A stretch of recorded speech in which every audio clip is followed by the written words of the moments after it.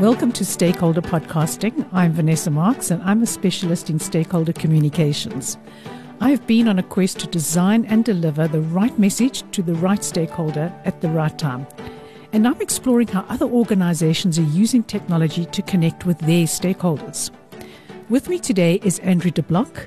He is the project manager of tourism of BirdLife South Africa. And we're going to be having a conversation about how this dynamic global organization has been using technology to communicate with their vast and, need I say, diverse stakeholder base. I know internationally you boast something like 7 million members and 8,000 staff members and 220 odd partners and so on. So you really have a very large international stakeholder base. And I'm assuming in South Africa it's a little smaller. Yes, thanks for having me on, Vanessa. I work for BirdLife South Africa, which is a country partner within the broader BirdLife International family. It's the biggest global partnership of organizations in conservation in the world, by my understanding. Yes, we are obviously more localized and a bit smaller as a result. We have a fairly small team, I guess, of about 35 staff members based here in Johannesburg, but also with a node in Cape Town. And we have about 6,000 members. Okay, so that's actually very impressive, not only internationally, but also for South Africa. Before I get into asking you a little bit about your stakeholder communications, why is bird conservation so important? If you can conserve birds, you conserve a whole lot of other biodiversity that goes along with that area that you are conserving or that threat that you are dealing with. Birds are also incredibly charismatic and people can relate to birds. So it's a great way to bring people into the conservation fold as well. We acknowledge there are all sorts of other biodiversity that are important to conserve because everything works in an ecosystem and is interlinked and they work together towards the health of that ecosystem. But birds are a really good way to conserve a whole lot of biodiversity at the same time, but also to reach people. Okay. So why is it global, though? I mean, we've got our own bird life here. Why do we need to interact with India or America or South America? What is the reasoning why bird life is such an international and global organization? Because birds have wings and birds will fly. And birds are some of the most incredible organisms in terms of the phenomenon of migration. These birds that people see, for instance, in Britain, during their summer, they have swifts and swallows and robins and all sorts that are in their gardens and they're interacting with. And then during the winter, they disappear. And what do? They come all the way down to the southern tip of Africa and they spend their summers down here. So if you're going to be conserving a specific species that lives in Britain and in South Africa, you can't do it in one area and not the other. It just doesn't work. And then, of course, along all these migratory flyways, there are all these stopover points where it's incredibly important for birds to refuel. They're undertaking this physiologically exhausting exercise of having to fly thousands and thousands of kilometers and facing all these threats along the way. And if we're not conserving those key spots where they come down to rest, refuel, make sure that they're not being taken over by urbanization and things like that, there's no way that these birds are going to survive. So conserving birds requires a network of engaged partners across whole different landscapes. And of course, being an international family, there's huge advantages to learning lessons from each other and seeing how, for instance, people have engaged with communities on the ground in South America, and I can learn lessons from that in South Africa on how we deal with our community issues and make sure that communities are on board with conservation. That's just one example, of course. And BirdLife South Africa and BirdLife International obviously have staff and members and so on. But it seems like you've also got quite a diverse stakeholder base. Can you give us a bit more information? I mean, you've just said now, so the bird is going to stop off at a different country. So you've now got different landowners, different cultures, different beliefs about birds. How now are you going to connect with these stakeholders, and who are all your stakeholders? So our members are certainly our core stakeholders. We derive a lot of benefit from having them as members, and it's a key to keep them supporting the organization. And then broader than that, we also have a huge support network. I mean, we have a Facebook group that I think has 40,000 people on it. Of course, in South Africa, birds are not entirely confined to protected areas that are under the authority of South African national parks or one of the provincial authorities, we have to work with the public to conserve birds because they're often found on public lands. Endangered species like, for instance, our 3 crane species, they are often found in agricultural areas. So to protect those areas, you have to work with the public. And in South Africa, that comes with a whole diversity of cultures. And then I think our stakeholders in terms of landowners. I just want to ask you about your communication with your members and how you would differ with, for an example, your landowners. Because I recalled before COVID, you used to have just normal classes. I don't think you were involved in webinars and podcasts. Of course, with COVID, most people then gravitated towards using these various platforms on communicating with technology. I can understand you do that with your members today. You'll have a webinar, people can sign into the webinar, and then, you download it later and people can listen to it as a podcast. How are you going to use, or are you using any kind of technology to communicate with, for an example, the communities out there? You mentioned people that living on the wetlands and also your landowners. What are you doing to communicate with them? I think until the start of the pandemic, the key to our landowner communication was having people on the ground in those communities who were seen as having a stake there. For instance, we have a wonderful woman, Karina Pinar, who lives down in Meermal, and she is in charge of all of our grassland stewardship work in that area. And she knows the farmers by name. She goes and visits them and has dinner with them and all of that. And of course, the visits during the various phases of lockdown have waxed and waned. But she's set up these very effective WhatsApp groups. So people talk to each other over WhatsApp instead of having these physical meetings all the time.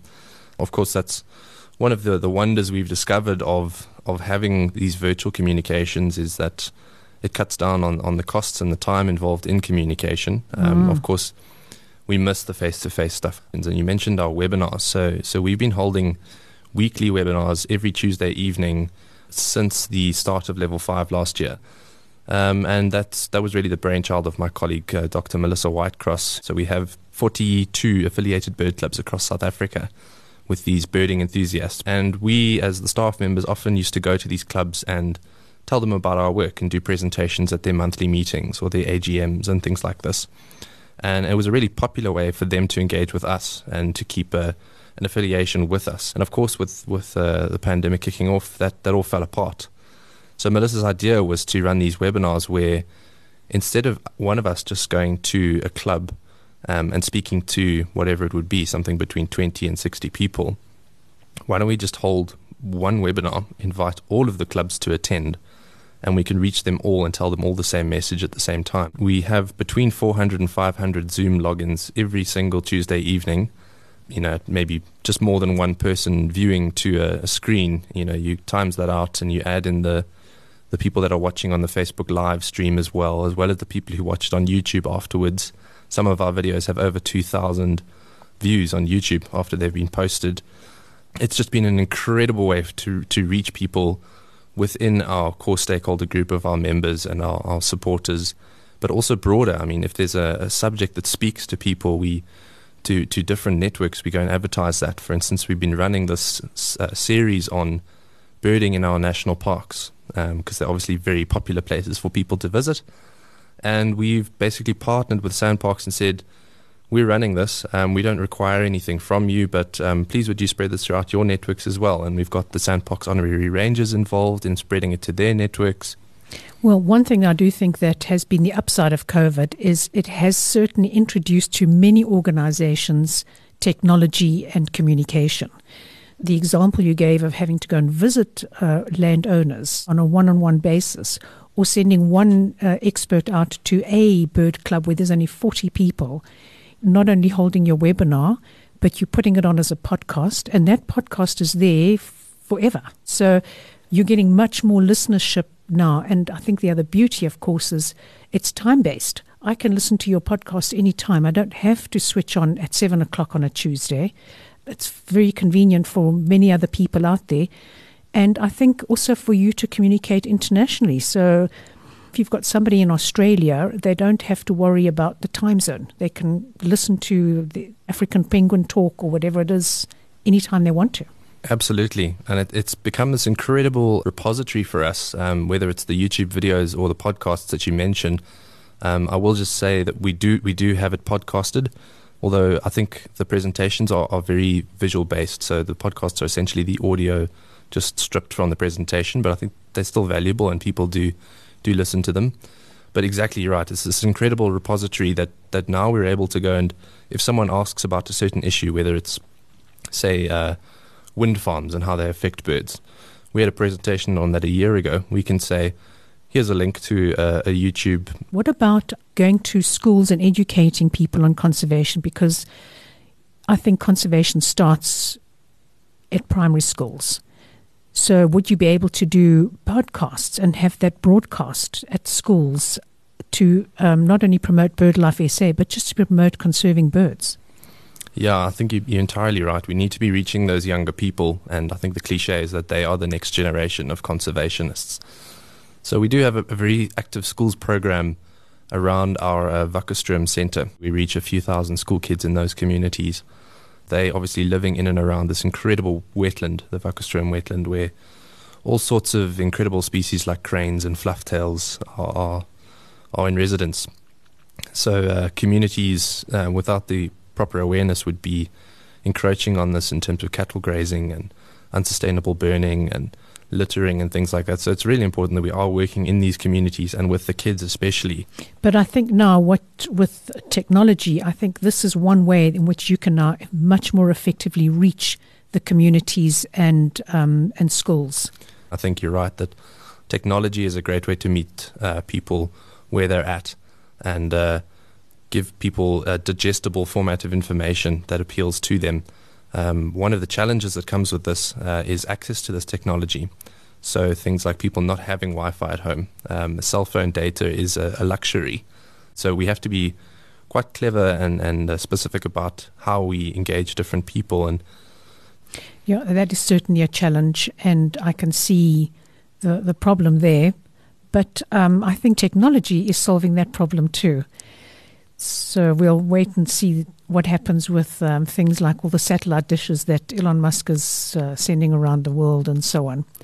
We mentioned that you've got a very diverse range of stakeholders, members, communities, scientists, universities, landowners, and. You've, at this moment, really tackled dealing with your members using technology and podcasting.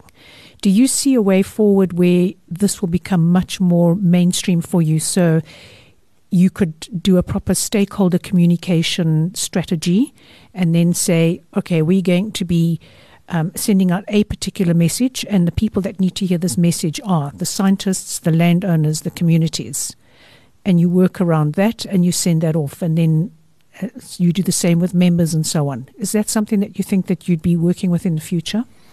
Certainly, I think so. And the more we get used to this technology and become more au fait with it, the more we're realizing the potential thereof. And I'll just bring up one specific instance of how we spoke to a specific set of stakeholders using technology. One annual event which we call the the African Bird Fair. So that event we've had to take entirely virtual, and that is more geared towards people who are interested in birds, birding, and conservation. And that side of our work, and we bring in speakers now. The beauty of virtual events is we can reach people from all over, whereas previously we had our African Bird Fair annually at Walter Sisulu National Botanical Gardens, and it was a wonderful event, don't get me wrong. We had maybe 800 people pitch up, and exhibitors and a beer tent, and people went on guided bird walks through the gardens, and it was a lovely event.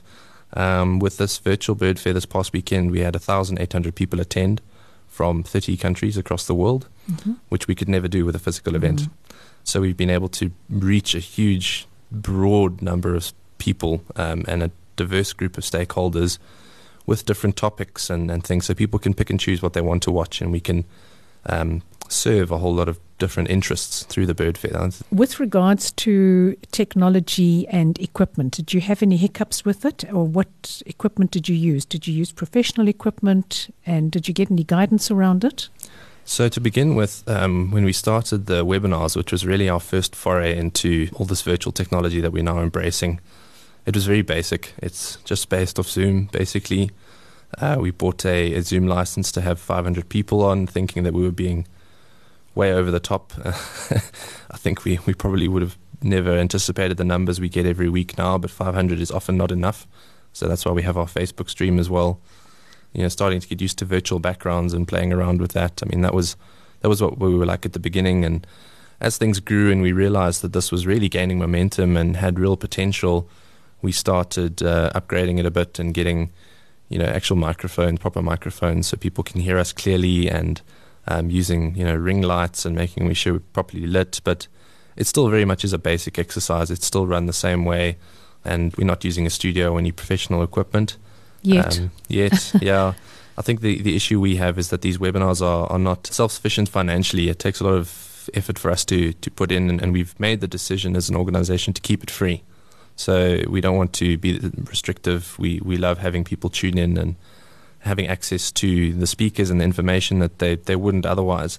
So we've decided not to monetize it. We have been trying to get some headline sponsors involved, especially given the success of the webinars and the huge reach we have. We haven't been able to attract that, and I think that is the next step. Once we find out a way to fund these, to get these webinars funding themselves, the next step is to really professionalize it. Right, and I think probably more so getting your other stakeholders involved on technology. You've tasted what it's like to communicate using technology, webinars, podcasts, and so on. So I think the next step probably would also to get other stakeholders communicated via these means. Yeah, I think so. We do need to be more deliberate and more strategic about how we use technology. I'll just share that it's with birds and birding, it's got the stigma of being an old person thing. It's particularly an old white person thing. That is kind of, if you look at our membership demographics, for instance, we do struggle to attract young people and people of color, and it's something we're working on more and more. And technology is, I think, the way to reach those people in that demographic. But we don't want to leave our kind of core membership groups behind. But it can be a struggle when you're dealing with technology and older people who are not as IT literate and didn't grow up with this stuff.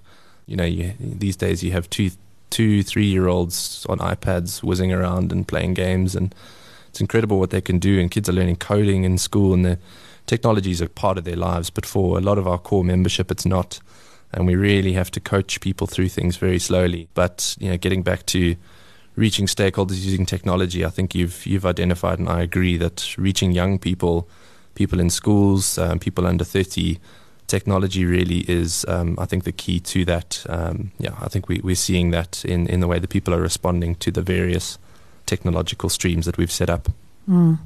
Well, Andrew, thank you very much for telling us the trials and tribulations that you've had to go through in reaching some of your stakeholders. I do think that going forward, more and more people are going to learn how to get into podcasting and listen to podcasts and how to connect and so on, irrespective of their age. So I definitely see that as progress. So thank you very much. And once again, you've just experienced stakeholder communication in action. You've been listening to another production from Solid Gold Podcasts.